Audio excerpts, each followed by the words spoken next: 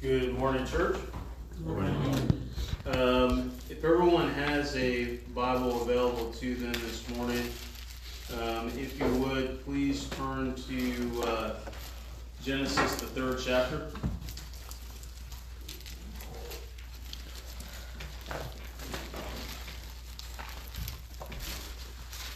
Genesis, the 3rd chapter. And we're going to start reading from verse number 14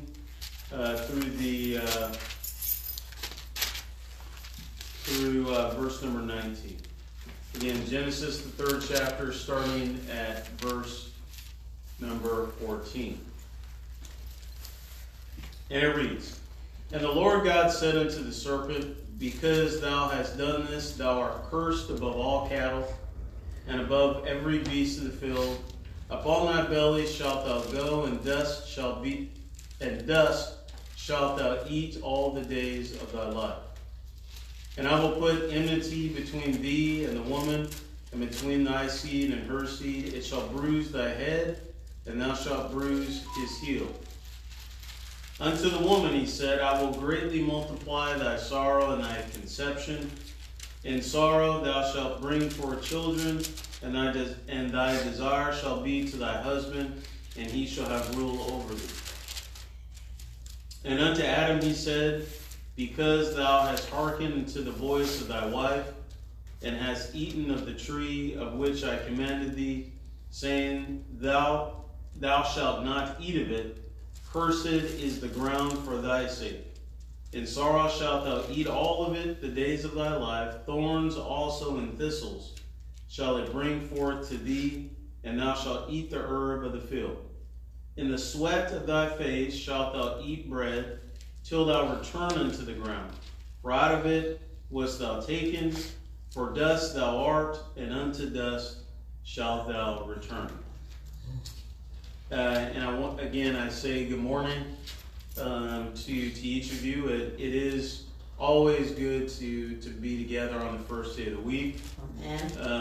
We've all had challenges of a kind. We've all struggled maybe with sickness and elements, stress and anxiety. But this is kind of our I'm not sure if it's the right term, but this is kind of our rest stop. This is our wayfare. It's a refueling station every first day of the week as we go through this journey called the days of our lives. And the title of my lesson this morning is Dealing with Struggle. It goes along the lines of what we've talked about the past 3 weeks about peaks and valleys in life, about, again, the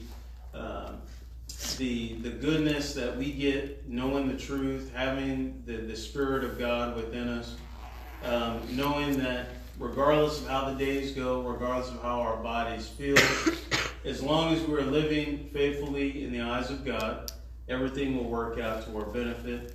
Even if it does not work to your benefit, and I'm using worldly terms, and I can't even say the very least, but the very most is if you die faithfully, heaven will be your home. Amen. And that is a comforting element of being a Christian, is that in spite of good times, in spite of bad times, as long as I'm living faithfully, the promise goes unchanged. It's consistent. It maintains.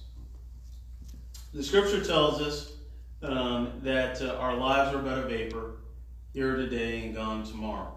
And if you look back at what we just read here in the book of Genesis, that part of the curse of being expelled from the Garden of Eden as a result of sin, being that Adam and Eve partook of the fruit of the knowledge of good, partook of the fruit of the tree of the knowledge of good and evil, was that, as it says in the latter part of verse number 19, that at the end of the day, that mankind would return to the dust from which it was formed.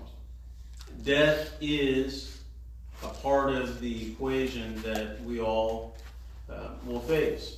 You know, I think about the curse that the serpent had. The curse of the serpent was that the serpent would continue to move about on his belly, without legs, mind you, and continue to eat the dust of the ground. If you look at every serpent or every snake out there, you see that that's a part of their daily life. And that's a part of their daily struggle as they move about, slithering through thickets and bush. Sometimes they'll maybe swim through a body of water, but they're still on their bellies. They don't have hands to pull things into their mouth as we do. But do they complain? I guess rather, are they successful? Yeah. Snakes are doing what they do. They have figured out a way. They've adapted to their circumstance. And I guess I would say to the moms here in the room, you've also adapted to your circumstance of going through the pain and anguish of childbirth. I mean, that hasn't stopped women from having babies. You've adapted. You've learned breathing techniques. Some moms have their babies in water. Some moms take the assistance of painkillers. But we have adapted to that circumstance. You look at continuing on with this, with the ramifications of the first sin. Adam, well, he was cursed with having to work. His life was going to be hard, as the scripture tells us. He was going to do a lot of sweating. There was going to be an exertion of effort in order to feed himself and his family.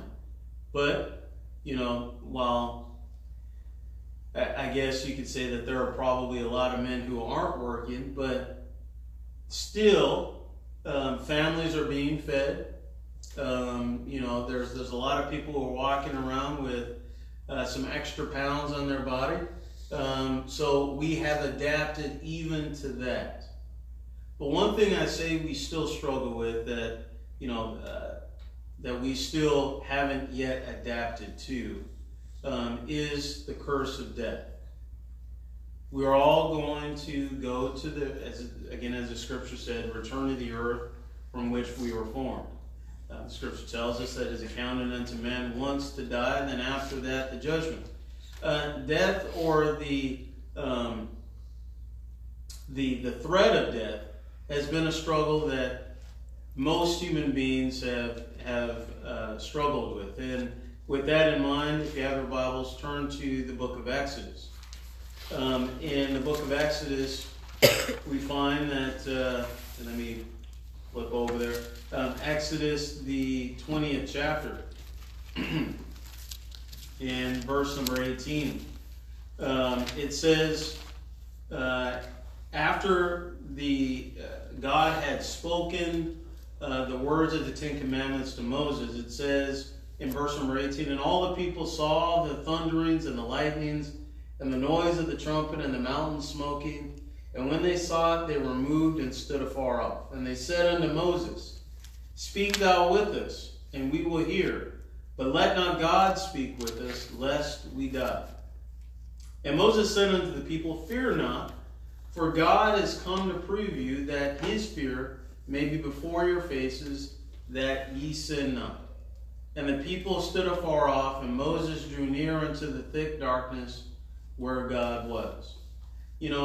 Even before the giving of the Ten Commandments in Exodus, the 14th chapter, as the children of Israel were standing before the Red Sea and the Egyptians were fastly approaching, the children of Israel rebuked Moses for bringing them that far only to die on the shores of the Red Sea.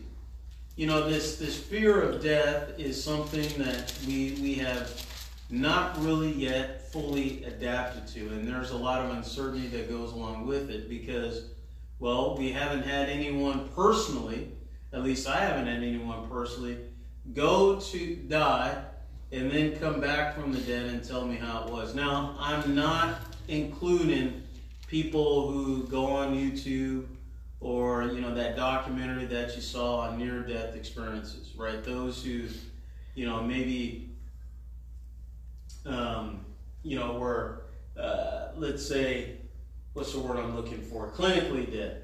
And they were brought back to life, quote unquote, and they said, well, yeah, you know, my experience, I saw some things on the other side. Well, I'm not talking about those people, because, well, really and truly, they can't provide any evidence to the contrary. Right. Or they can't provide evidence to support their claims, excuse me. Yes. But what I'm talking about is somebody who we all know is dead.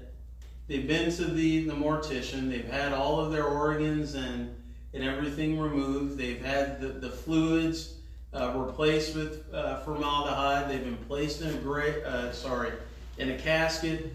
That casket was placed in a grave. Dirt was thrown over it. They were dead. I'm talking about somebody who has been in the ground for more than enough time to be really and truly dead. Not clinically dead, but dead so much so that the bacteria that was inside and outside of their body is beginning to eat and chew into their flesh. They're beginning to decompose. I'm talking about somebody who's been in the ground like that and then come back out of that grave and said, hey, I've been to this place. And I'd like to share with you what I experienced. Now, I haven't had anybody like that happen to me or speak to me firsthand and give me information firsthand. So there will always be some uncertainty with mankind as it pertains to death. Now, if you have your Bibles, please turn to the book of Proverbs.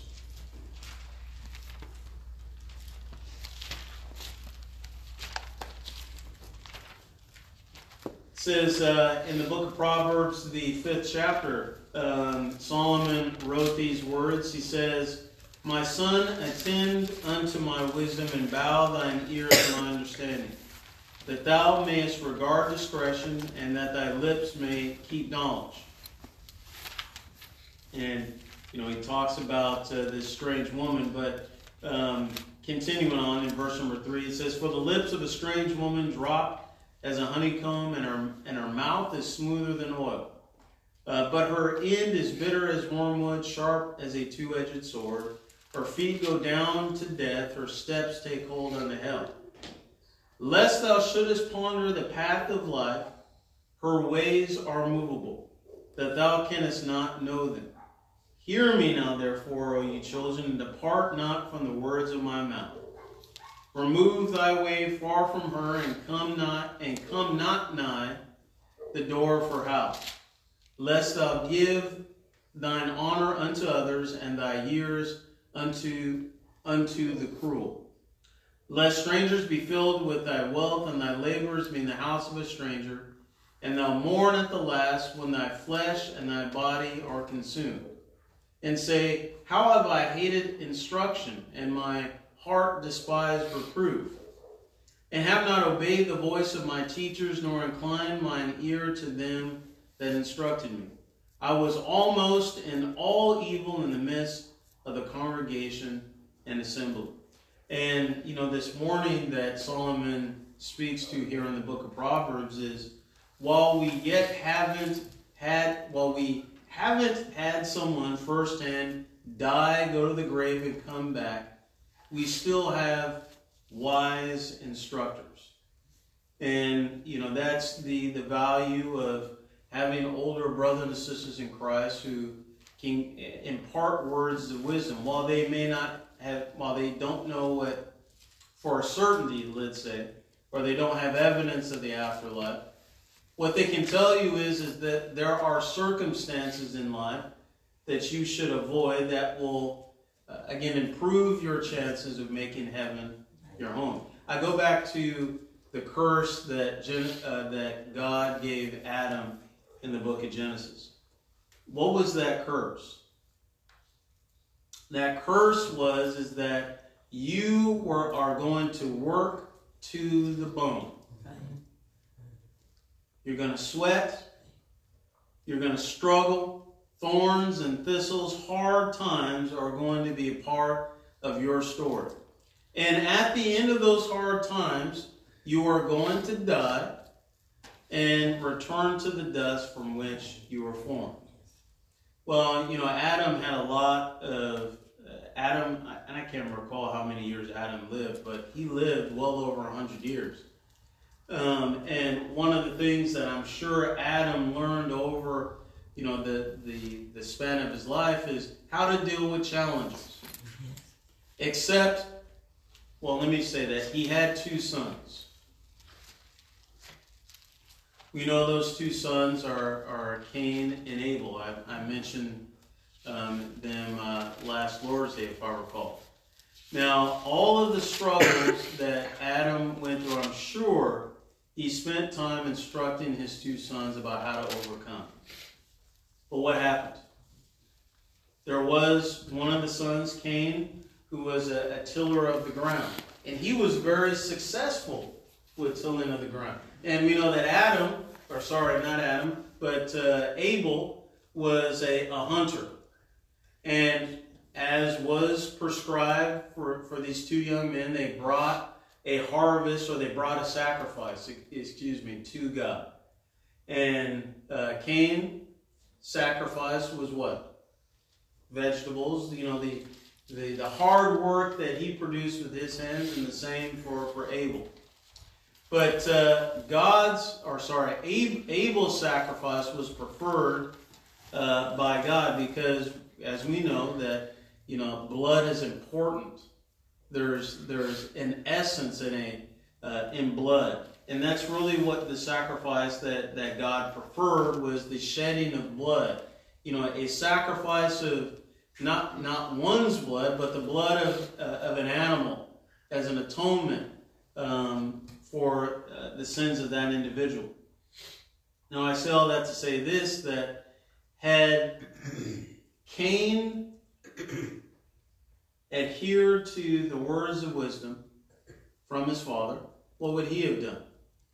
Well, he would have sacrificed or given a sacrifice that was worthy by God. But what did he do? He sacrificed the blood of his brother instead. It says that they were out in the field, and Cain killed his brother Abel. I said that I made that mistake again last Lord's Day as well. Those A's kind of messed me up. But again, go back to the curse that was given to Adam. It says that we're all going to die and return to dust. Now, when the question came up, when God questioned Cain, Cain's response was, I can't deal with he did not want to deal with the fact that he had slain his brother, so much so that he lied to God and told him, I don't know where he is. Am I my brother's keeper? If you have your Bibles, and I'll bring this point to bear here in a few moments. If you have your Bibles, turn to the book of Romans.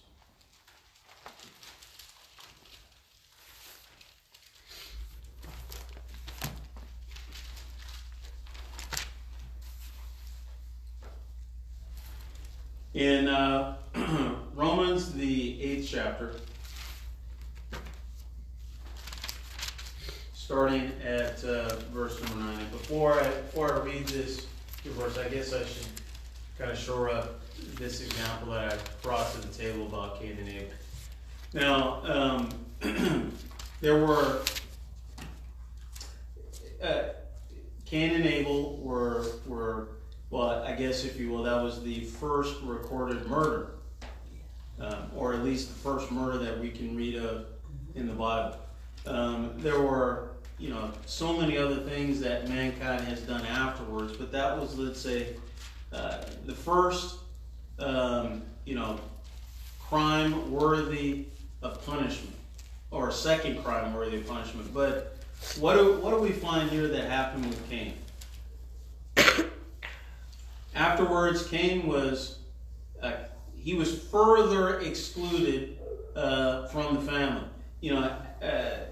Adam and Eve had been excluded from the Garden of Eden because of another sin. Cain was excluded from the area in which the family had grown up, and he was sent off to a far land, as it says.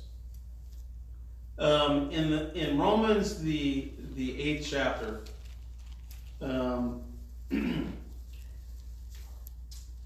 and again, we'll start reading from verse number 9. It says, well, let's start at verse number 8. How about that? It says, so then they that are in the flesh cannot please God. And one of the things that we know about being in the flesh is that there's the lust of the eyes, the lust of the flesh, and the pride of life. And every single one of those were part of the equation when Cain struck down his brother Abel. And I'll just describe this for a few moments. Cain saw that his brother Abel's sacrifice was preferred more than God. And how did he know this? Because God consumed these sacrifices with fire. And so when these sacrifices were built up from an altar, fire from heaven would come down and consume the sacrifice. But the fire never came down and consumed the sacrifice of Cain. And so Cain, looking at this fact that he had worked so hard with his hands, right? You know, this lust of the flesh, right? He had produced these vegetables, let's say, with hard work. They were beautiful. They were the part of the harvest. And so he had laid these on the altar, let's say. You know, the pride of life. You know, he saw that his brother, that God was consuming his brother's sacrifice and not his. And it was that pride, that anger that was fed by pride that led him to strike down his brother. Did he enjoy that? Did he enjoy getting the upper hand? Did he enjoy, humiliating his brother, let's say? You know, did that anger bring about some fulfillment in his life? It surely did. Right? Otherwise, he wouldn't have lied to God. Otherwise, he would have gone to God and said, God, my Father, please forgive me for what I have done. He lied. And then had the nerve enough to say to God, am I my brother's keeper? So the lust of the eyes, the lust of the flesh, the pride of life was all in that particular scenario. And so, again, in verse number 8 of Romans 8 chapter, it says, those who are in the flesh, or those who are invested in those things which make up the flesh, they cannot please God. Now, verse number 9, it goes on to say, but ye are not in the flesh, but in the Spirit. But if so be the Spirit of God dwell in you. Now, if so, be that the Spirit of God dwell in you. And again, if you are in the Spirit, you have to have the Spirit of God inside you. Now, if any man have not the Spirit of Christ, he is none of his. And if Christ be in you, the body is dead because of sin, but the Spirit is life because of righteousness. Now, here's where I'm going to meld these two ideas about our uncomfortability with death and how, rejecting those things that drive the flesh gives us the ability to adapt to the uncertainty of death. It says in verse number 11, but if the Spirit of him that raised Jesus from the dead dwell in you, he that raised up Christ from the dead shall also quicken your mortal bodies by his Spirit that dwelleth in you. The Solomon in the book of Proverbs, David in the book of Psalms, in Psalms 42, which was our scripture reading this morning. I'm not going to read all 11 verses. But starting off in the Psalms 42, David, and I may be pronouncing this word incorrectly, but he remonstrates. similar to what Job did in the book of Job. If you look back at the book of Job, Job was going through some hard times, and he in essence complained to God. It's like, God, where are you? I've been a good man all my life. Where are you? And we find David doing the same thing. That in a time of need, he finds himself thirsting for salvation from God. But that's a part of life. Again, we just got to read in the book of Genesis that there's a couple curses. To the woman, you're going to have pain in childbirth. And because of the fact that Eve was instrumental in convincing her husband Adam to partake in the sin, what does it also say? That the woman would be subject to her husband. There is a subjection that goes along with that curse, and I guess I would say is that I'm sure that if Adam and Eve had remained in the Garden of Eden, that they would continue to be as equals, both taking care of the garden. That's the reason why Eve was created in the first place, was to be a helpmeet. Now, Adam wasn't her boss. Adam wasn't her supervisor. But they had equal responsibility in caring for the garden, because Adam needed help, and Eve was that help. And yet, because of sin, and you can go back and look at 1 Corinthians, that there is that God is at the head of Christ, Christ is the head of man, and man is at the head of the woman. Yes. But that for some that may be uncomfortable, but you go talk to a feminist, and I'll tell you that that's highly uncomfortable. You continue on with this curse again. The man is cursed with having to work. And I mean work hard. Now, I'll tell you that I'm not out in the field, tilling the ground, but I'm working nonetheless. I still got to get up and work that 8 to 5. But society has made it so that maybe you don't have to work. They call it welfare. Okay, that's fine. But somebody's still got to work in order to afford everyone else's welfare. And you're looking at that gap. And anyone else who's working and paying taxes. I digress. My point being is that there are issues of life that we all have to deal with, that are unavoidable, that are just part and parcel of living and breathing. And David remonstrates to God in Psalms, the 42nd chapter, and he cries out for salvation. He cries out for assistance. And he says again in verse number 8, "Yet the Lord will command his loving kindness in the daytime, and in the night his song shall be with me, and my prayer unto the God of my life." He goes on to say in verse number 11, "Where art thou cast down, O my soul? Why art thou cast down, O my soul? And why art thou disquieted within me?" Now, these are rhetorical questions that David is posing you. David is saying, well, why am I depressed? Why is my soul unsettled in these times, in these days of my life? And the answer to these rhetorical questions is this: "Hope thou in God, for I shall yet praise him, who is the health of my countenance and my God." Good. Well, who revealed that truth unto him? Well, we know that God spoke to Moses as he spoke to a dear friend.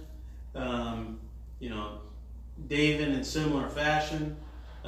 David was blessed as a prophet of God, and he spoke to him.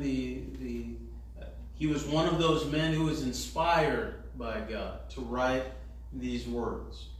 Again, I go back to this: who had revealed this unto him? But God revealed it unto him through the spoken word. And if you go back to Romans, the 8th chapter, it says, in essence, the exact same thing. That while we yet are living in the Spirit, one of the things that we can do is we can overcome the flesh. As it says in verse number 13 of Romans, the 8th chapter, for if ye live after the flesh, guess what's going to happen? You're going to die.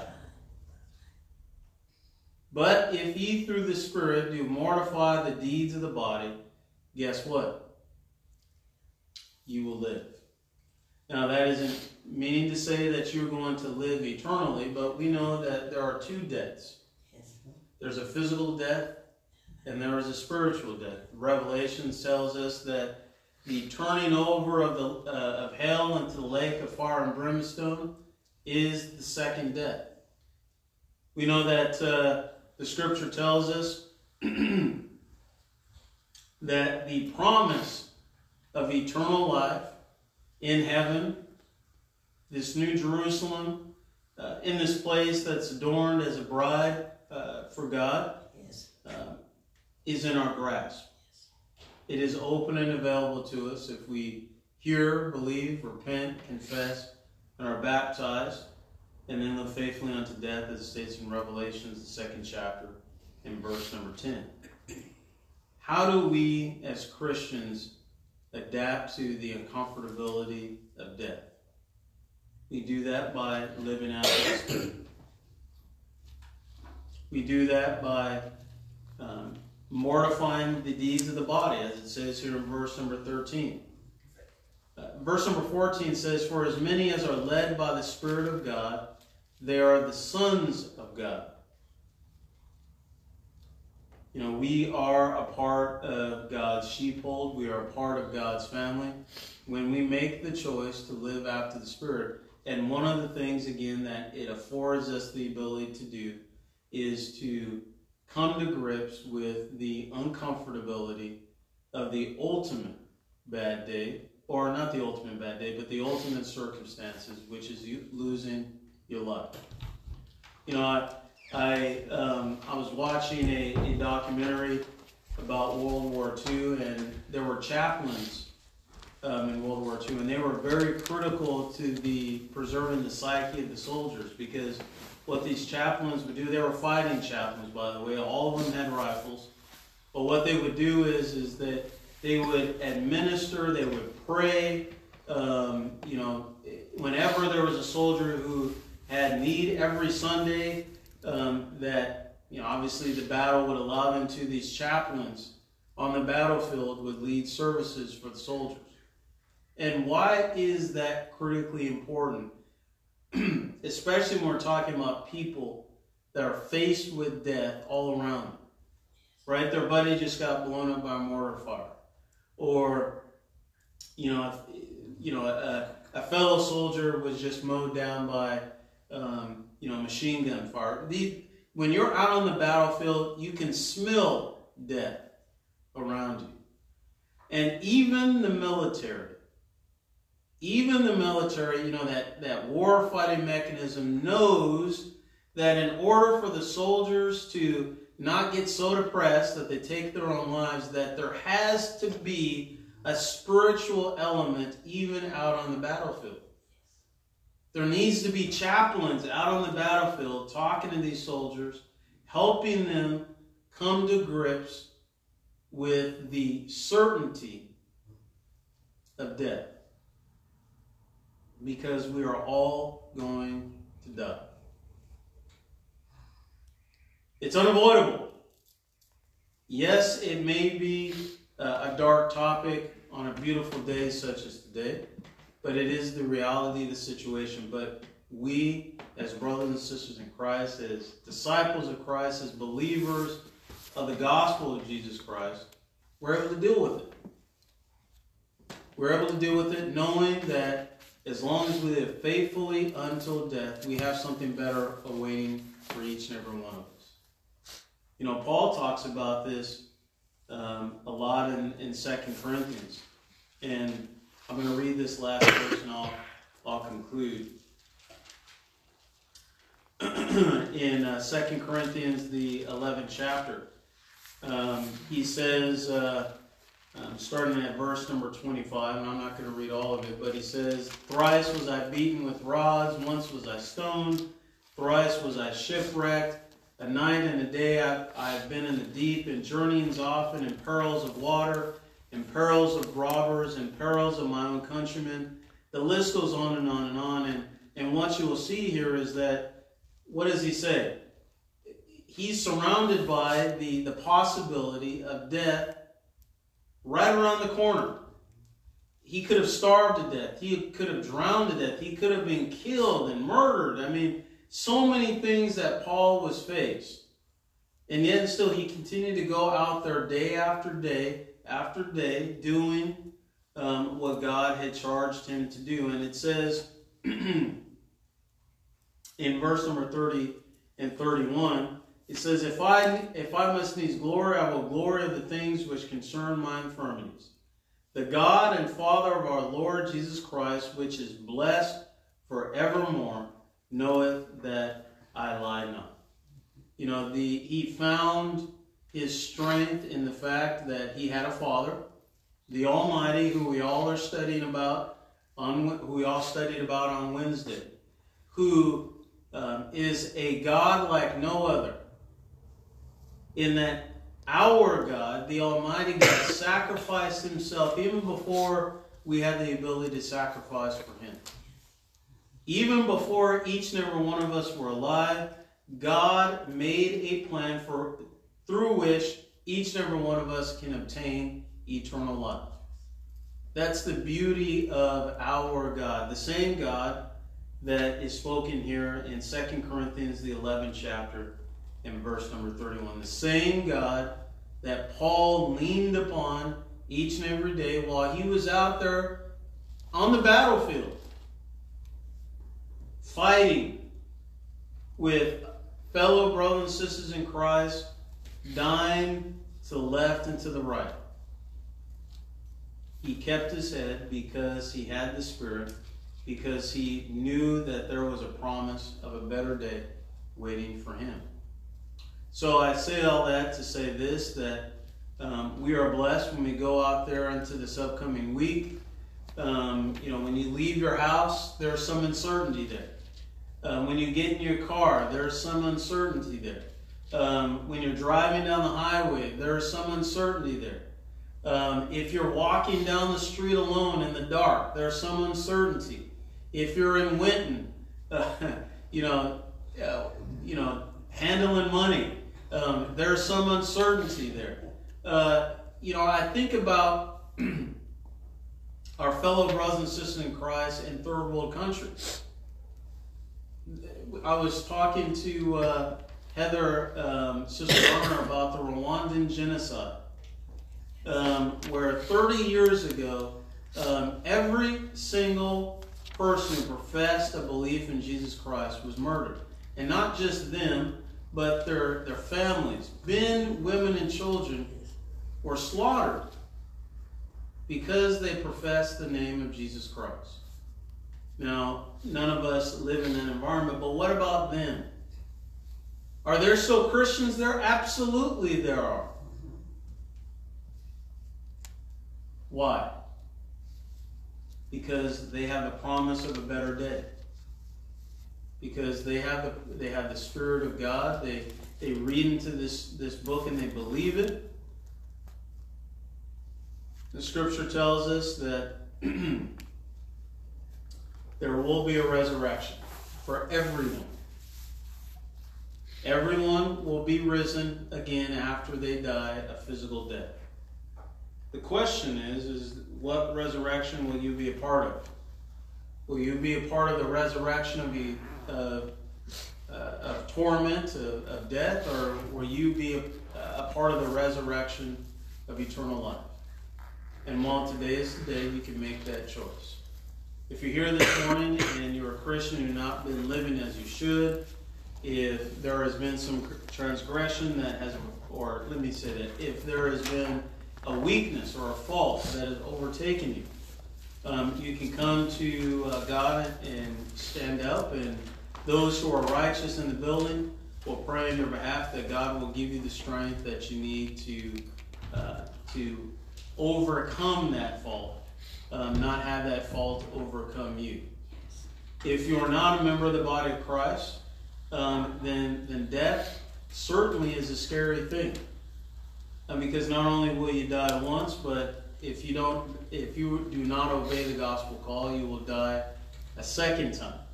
And that second death is far more disastrous than the first. I go back to the parable of the rich man and Lazarus. When the rich man was talking to Father Abraham about going back and warning his brothers, what did Father Abraham say? He says, that's not going to work. People out there in the world who are so invested in their flesh, even if somebody came back from the dead, that would not be enough to get them to obey the gospel of Jesus Christ. So what is there to do? Or how does anyone come to the gospel of Jesus Christ? Well, it starts within the individual.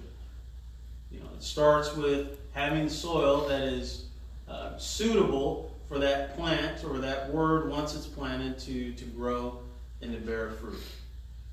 So if you're here today and this message has moved you, and you are not a member of the body of Christ, and you'd like to be, well, we'll pray on your behalf that some seed will be planted, that your heart is ready to receive it and accept it, that you'll hear the word of God, hearing the oneness of God, the oneness of hope, the oneness of faith, the oneness of baptism, that you will believe it, that you will repent, confess, and be baptized and added to that fold, to be able to call the Almighty your Father and live faithfully until death. So we're going to sing a song of invitation. If you have a urgent need to do so, as soon as the song is over, the floor will be open to you. Thank you very much for your time and attention. 607. All found? Let's sing. All things are ready.